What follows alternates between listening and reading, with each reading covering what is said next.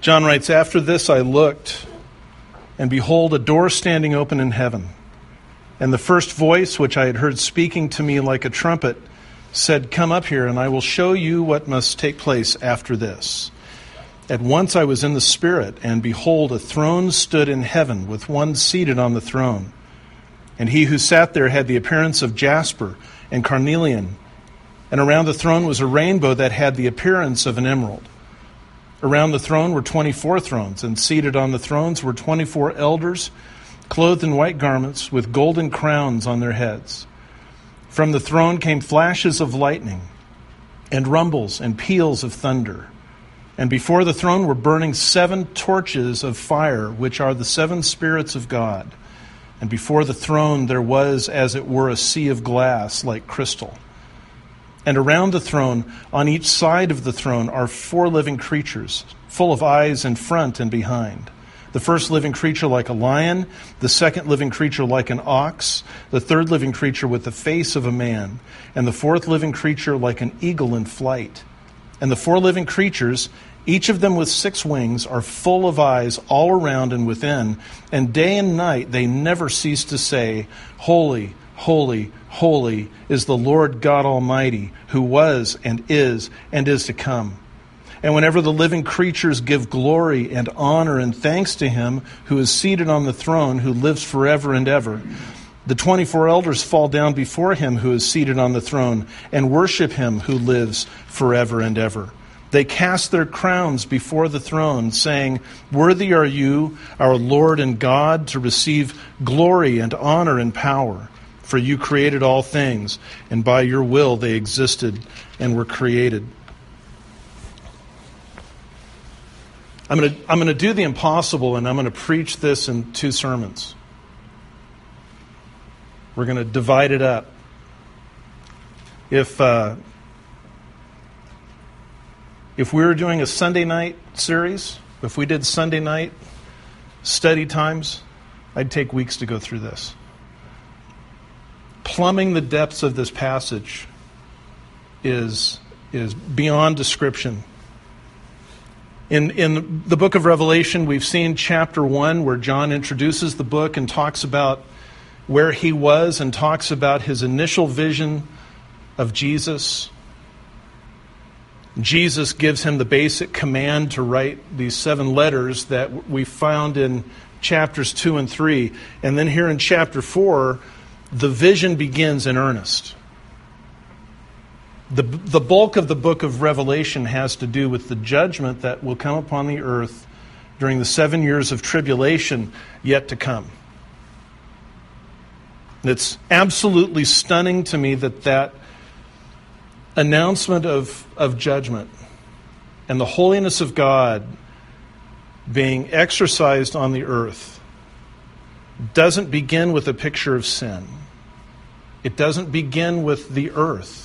It doesn't begin with a human experience of evil. It begins with God in heaven on the throne. I do want to make a point about this passage and about the section that runs now from chapter 4, verse 1 through the first several verses of chapter 22. These are visions. John is not physically taken to heaven. He is in the Spirit. John is physically still on the island of Patmos. He is in the realm of the Spirit, and the Holy Spirit is governing what he sees and experiences so that he can write exactly what the Lord wants him to write. This is not a dream that John then interpreted and wrote an interpretation. The Lord gave John exactly what he needed to see and hear so that he could write accurately what the Lord wanted to reveal.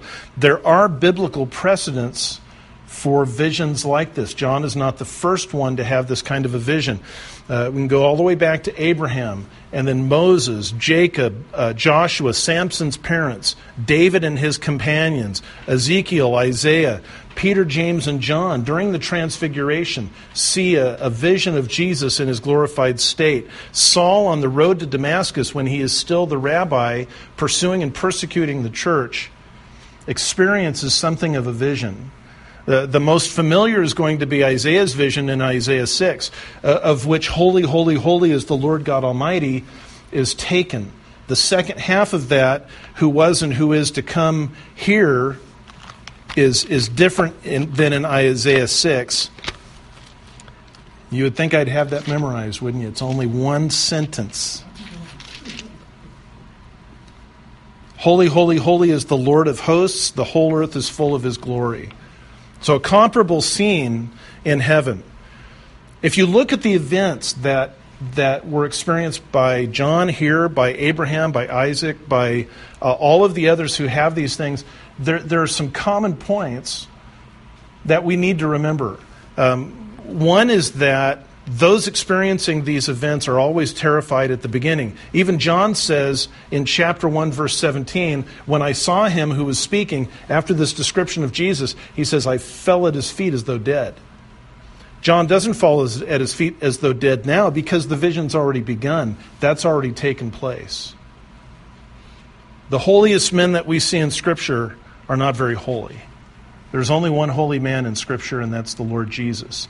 The Lord Jesus alone would have had no fear at the full revelation of God the Father, at the full revelation of these things. Another commonality is each of these visions stands out as a significant event within salvation history, sometimes being worked out on a more temporary plane, like the birth of Samson, but often, as with Abraham and with Moses, being part of the main line of what God is doing from beginning to end. That being said, these are not visions that have to do with personal decisions, personal comfort. You never see anybody in Scripture that I'm aware of pursuing a vision like this. It doesn't happen. There's only one person I know of, and if you know of anybody else, please tell me. I don't quite know how to search for this. The only person I know of in Scripture who went looking for something like this was King Saul of Israel. He went to a medium because God would not speak to him any longer through the prophets. And so Saul went to a medium and he commanded her to bring up Samuel from the dead. He gave her assurances that she would be okay. When Samuel actually came up, she was utterly terrified because he was not the demonic spirit she worked with to deceive people and tell their fortunes. And Saul, as a result of that sin and others in his life, lost the kingdom for himself and his family. Pursuing visions like this is a dangerous thing to do. It sets us up for deception. It's through the Word of God that the Spirit of God gives us comfort, peace, wisdom, and understanding. So while there are biblical precedents for these things taking place, there aren't biblical precedents for every Christian and every person of God having these. If by some means the Lord gives you clarity, gives you understanding, prompts you in a certain way, we would call that conviction. Conviction is not simply conviction of sin. The word conviction means persuasion. When the Holy Spirit persuades you to pray a certain way regarding a certain person, that's a miraculous work of the Spirit. But it's not revelation. It's not Scripture. John says in the first verses, after this I looked, and behold, a door was standing open in heaven. Doors are important. Doors hide, obviously. Jesus says when you pray, go into your prayer closet and shut the door and hide. Pray in secret. We see in the parable of the 10 virgins, 5 wise virgins prepared for the wedding feast. 5 foolish virgins didn't prepare for the wedding feast. The sense there is not how do you get ready for a wedding. The sense there is what do we do with the gospel? Those who are wise take the gospel seriously. Those who are foolish hear the gospel and don't take it seriously. And all of a sudden there's the call for the wedding feast. There's the call of the end of life. Those who are wise have already believed, they're ready, and they go in. Those who are foolish, and there will be many, who heard the gospel over and over and over again, but never trusted, will stand there at the door, and the door will be barred and shut. And they won't be allowed in because hearing the gospel doesn't save anybody. Well, just as a closed door is a barrier, an open door is kind of an invitation. And it's a picture of the invitation and the command given to John. Come up here, and I will show you what must take place after this. Come up here is repeated in Revelation 11:12 after the two witnesses are raised from the dead by the Lord and then caught up to heaven. John hears a voice like a trumpet. Revelation has hundreds of quotations and allusions to the Old Testament, and this is certainly one. Exodus 19 says that when Moses was getting ready to receive the law, when the Lord was getting ready to give the law to Moses, all the people spent 3 days in fasting, and on the third day there was a sound of a trumpet that grew louder and louder, and Moses spoke, and the Lord answered him in thunder. And then Moses went up on the mount to receive the law. We see that taking place here with John. As John is caught up, he is given revelation that could not be had any other way. And this revelation, this vision, comes with a promise. Jesus says, I will show you what must take place after this. That word must is important. It must take place. It certainly will take place. But it must take place. Because this is what God has designed from the very beginning. Before anything ever took place in creation, the Lord had already seen all the way through this process. The voice of the Lord Jesus says to John, these things must take place. They can't not happen. Every once in a while, I'll hear about somebody saying, claiming some kind of a prophetic gift. This happened just a couple of months ago. We must do this. We must take these steps to slow down the return of the Lord so that we can save more people. What Christian in their right mind would want to slow down the Lord's return? He's really smart. He knows when to come back. I'm ready for him anytime. I don't know about you, but come quickly, Lord Jesus. The fulfillment of God's promises can be sweet to us. They can be hard and bitter to us as well. As John is caught up in the Spirit, in verse 2, at once I was in the Spirit. By the way, he doesn't tell us what it means to be in the Spirit. He doesn't tell us how it happens other than the Spirit does something. And so when people say today, I was in the Spirit, we're not told how that happens. Our assumption has to be that God does something to cause that to be. We're never told what it looks like, what it feels like. We're never told how to cause it to be. John is in the Spirit, and his attention is immediately captured. Behold, a throne stood in heaven with one seated on the throne. The throne's in the very center of heaven. And the language here is really key. Okay, so let me step out of this just for a second. This is a vision. John is not physically caught up to heaven. This is a vision. I hope I don't offend anybody. I don't think there's a throne there because God is Spirit. Spirit doesn't need a chair. God is Spirit. God is omnipresent. He's equally everywhere at the same time. For the sake of John understanding who he's dealing with, and for us to understand the majesty and the glory of God, the throne is depicted. But I don't know that there's actually a physical throne in heaven. Right? God is Spirit. Those who worship Him must worship in spirit and in truth. The Holy Spirit obviously is Spirit. There's an emerald throne around, or an emerald rainbow around the throne. There are 24 thrones occupied by 24 elders around the throne. There are 7 torches of fire and a sea of glass before the throne, which is not the typical Greek word that would mean in front of. It's the word that means in the sight of. So there are 7 torches of fire and a sea of glass in the sight of the throne, which could still be around the throne. And there are 4 living creatures around the throne. The throne and the one seated on it is the focus of John's attention. He is completely captured by it. Every eye is on the one seated on the throne, on his glory.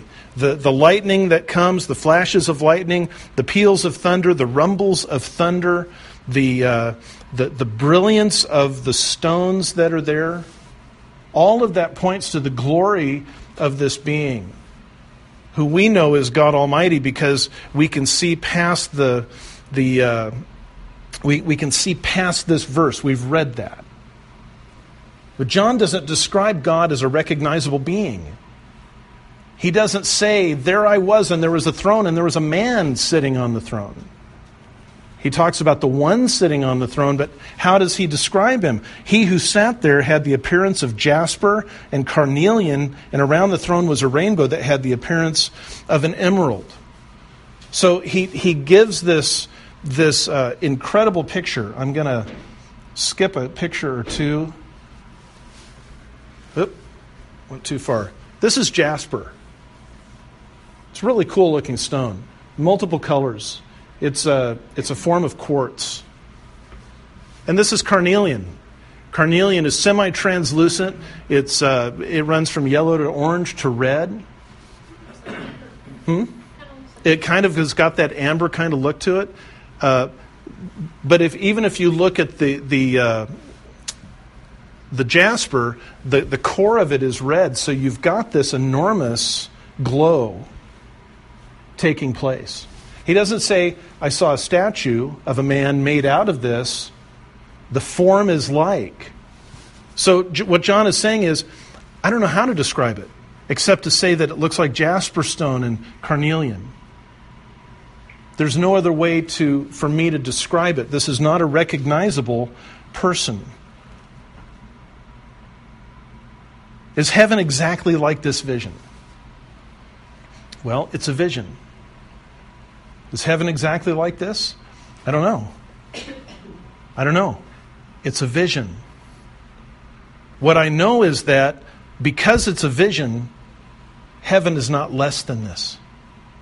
Heaven is more than this. John's describing what he sees. He sees what the Holy Spirit is governing for him to see, to be able to describe for us. Also, he's trying to describe something unearthly in earthly terms. And he's doesn't help. Yeah, well, and that's why, that's a good point. Grace just said he's also describing something unearthly in earthly terms. God is spirit. Nobody can see God because God is spirit. Here God has an appearance of jasper and carnelian. That's not because in the spirit God looks like jasper and carnelian. God does this so that John has something. Otherwise you'd go to heaven and with our eyes we would see nothing because we can't see spirit. So that's a good point. It's a vision. Heaven is not less than this. Heaven is certainly more than this. Now, those first couple of pictures I showed you, this is New York City. If you've never seen New York City, this is New York City. Got Manhattan up here. You've got Brooklyn and the Bronx here. Long Island is what continues out that way. Harlem is up here. Central Park, you can kind of make out the long rectangle. That's New York City. Now, and parts of New Jersey, which I don't know if that's part of the United States or not, according to New Yorkers, but there it is. Is that an accurate picture of New York City? Well, of course it is.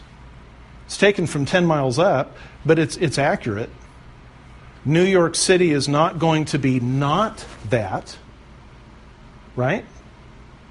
But is New York City more than that? Could somebody only experience that of New York City and say, I understand New York City? No. But they could describe this and be accurate. This is a shot of Central Park. Still New York City. Now we've zoomed in down to the human level, down to the personal level. This is also New York City. Now you've got much more context. But somebody who says this is New York City still doesn't really understand New York City. But there's nothing in the picture that's not New York. Well, John is being given a picture of heaven from 10 miles up. And then he's describing what he sees. so that we might have a sense of the glory and the wonder and the majesty and the splendor of God. What we will one day see, not in a vision, but truly, is not less than what John describes. It's more. But what John describes is not inaccurate either. What John describes is what the Lord wants us to understand.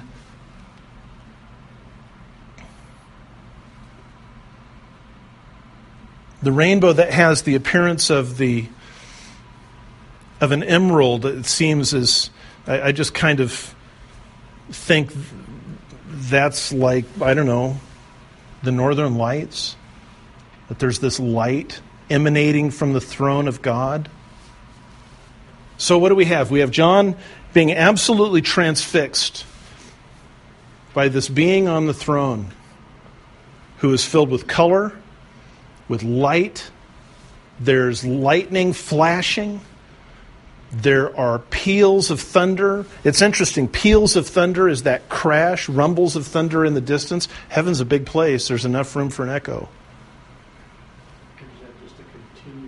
It just seems like it's this continuous roar. And I don't know what that is. See, that's part of the vision of it, is that we're not given every explanation. I do have a theory on that, though. I'll share this with you. There's lightning, and then there's thunder.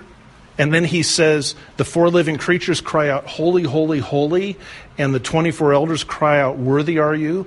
And I wonder if the lightning, thunder, holy, holy, holy, worthy are you, is kind of this parallel idea that the declaration of God's holiness is always matched by worship in heaven.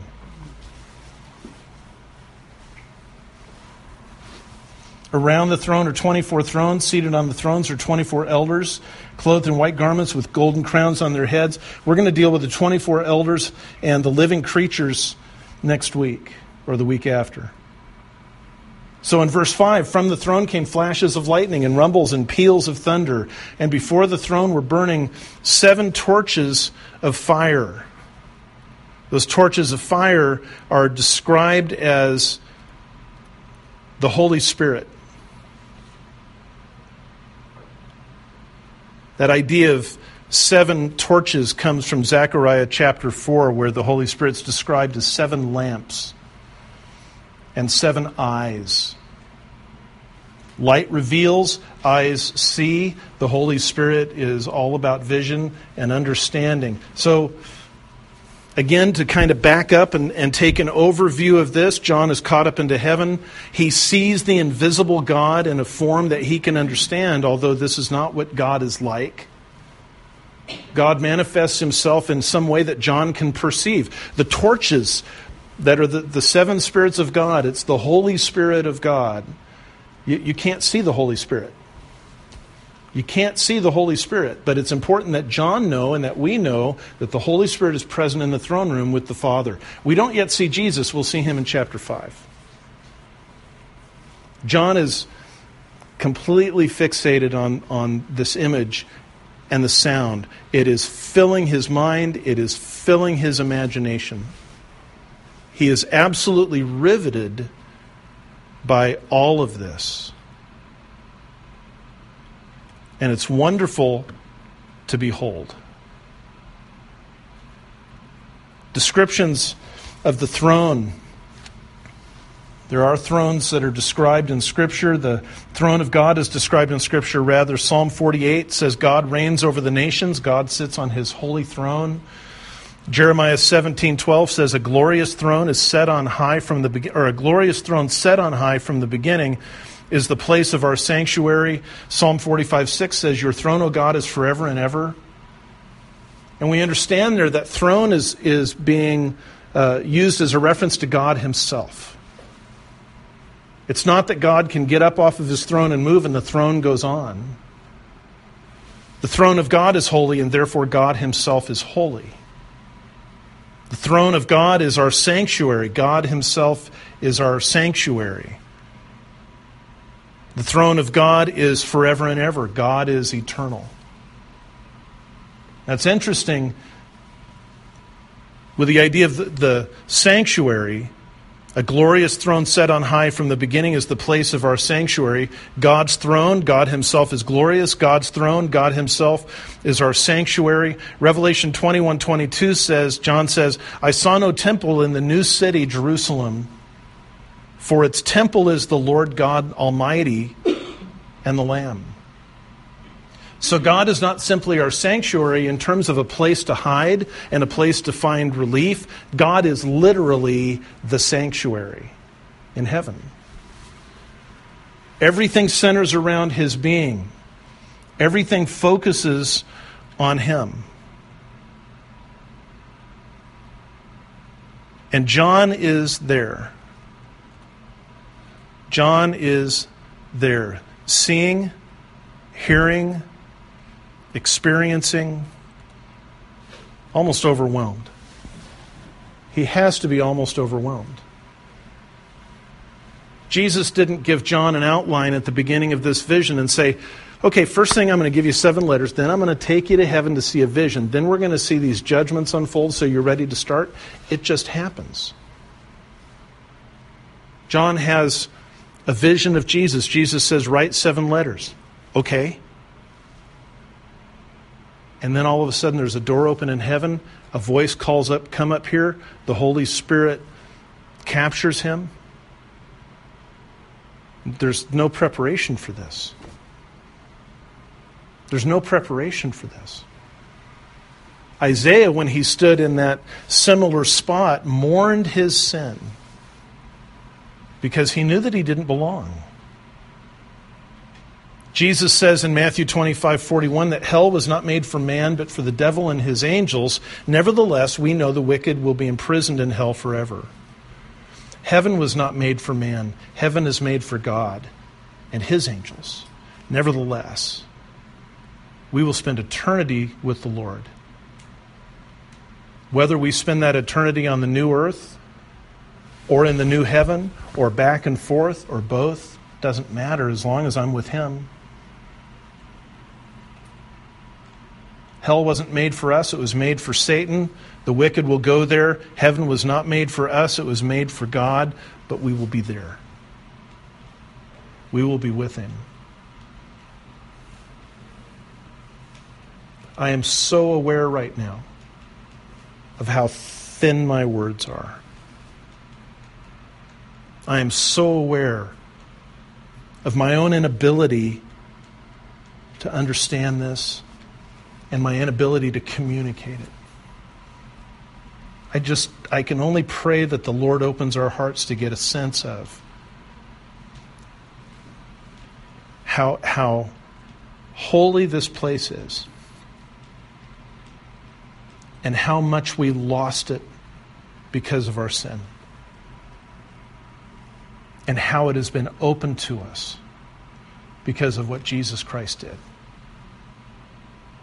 Because the Son of God left this place to come to be born as a man, to die on the cross, so that we might be with him forever where he is. A door stood open in heaven. That door, for lack of a better term, that door is propped open by the gospel. I don't believe anybody can believe in Jesus Christ without a work of God to give them faith, but the offer is there. And the gospel is there for all who will believe. And the door is open into heaven. Jesus has made a way for us into the very throne room of God. In Hebrews chapter 4, the writer says, "Let us then with confidence draw near to the throne of grace that we may receive mercy and find grace to help in time of need." It's that throne. How do you and I as sinners draw near to that throne? It's only by the grace of God through the shed blood of Jesus Christ.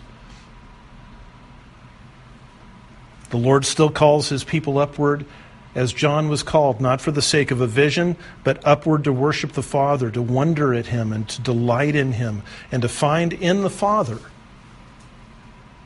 the object of our affections. In Jesus, absolutely, God is triune, Father, Son, and Holy Spirit.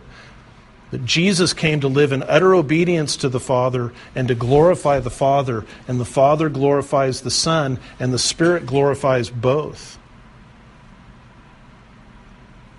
One of those interesting things of our times, and the church goes through times and seasons, just like individuals do, is that many in the church have forgotten the Father. Jesus, when he teaches his disciples to pray, doesn't say, pray like this, Lord Jesus. He says, pray like this, our Father in heaven.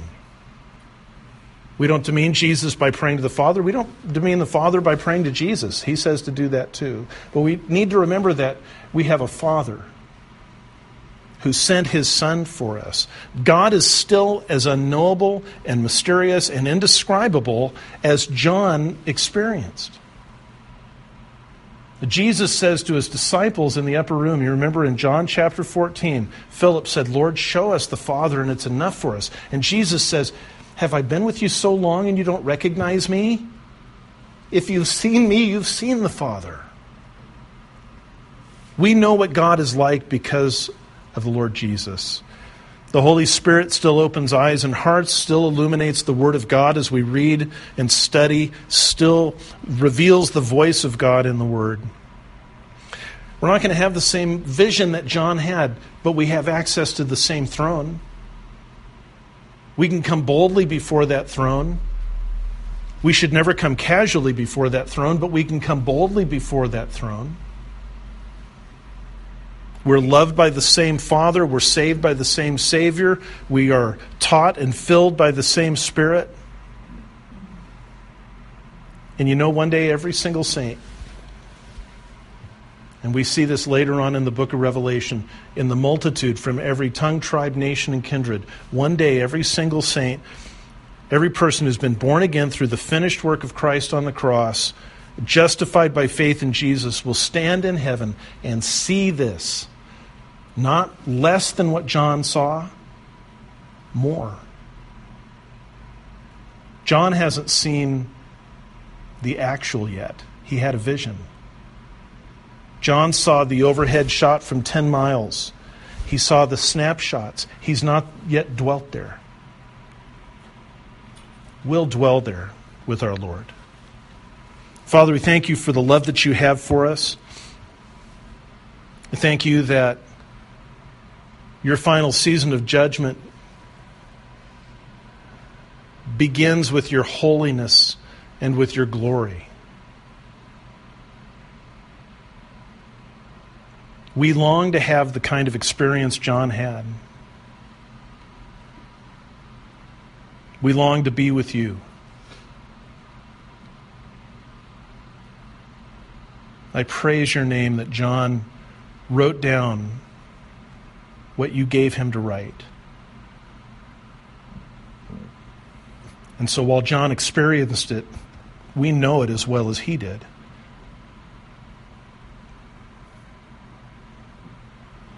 We thank you, Lord, that the promise and the reality is there that one day every single person who calls on Jesus Christ will stand maybe right where John stood. We'll see the glory of the Father as he reveals it to us. We will hear the angels crying out, your holiness. And Lord, we, like those 24 elders, are going to respond with praise and honor toward you. Heaven is your place. It's all about you. So strange, Lord, that so many of the people who claim to have been to heaven often say that they didn't see you for a long time. That's not possible. And we thank you for your word. We thank you for the reminder that Jesus is the forerunner who has gone to the throne and is seated there with you and is interceding for us right now. It's precious to us. Grant us your faith. Grant us your favor, Lord. Bless us with greater understanding.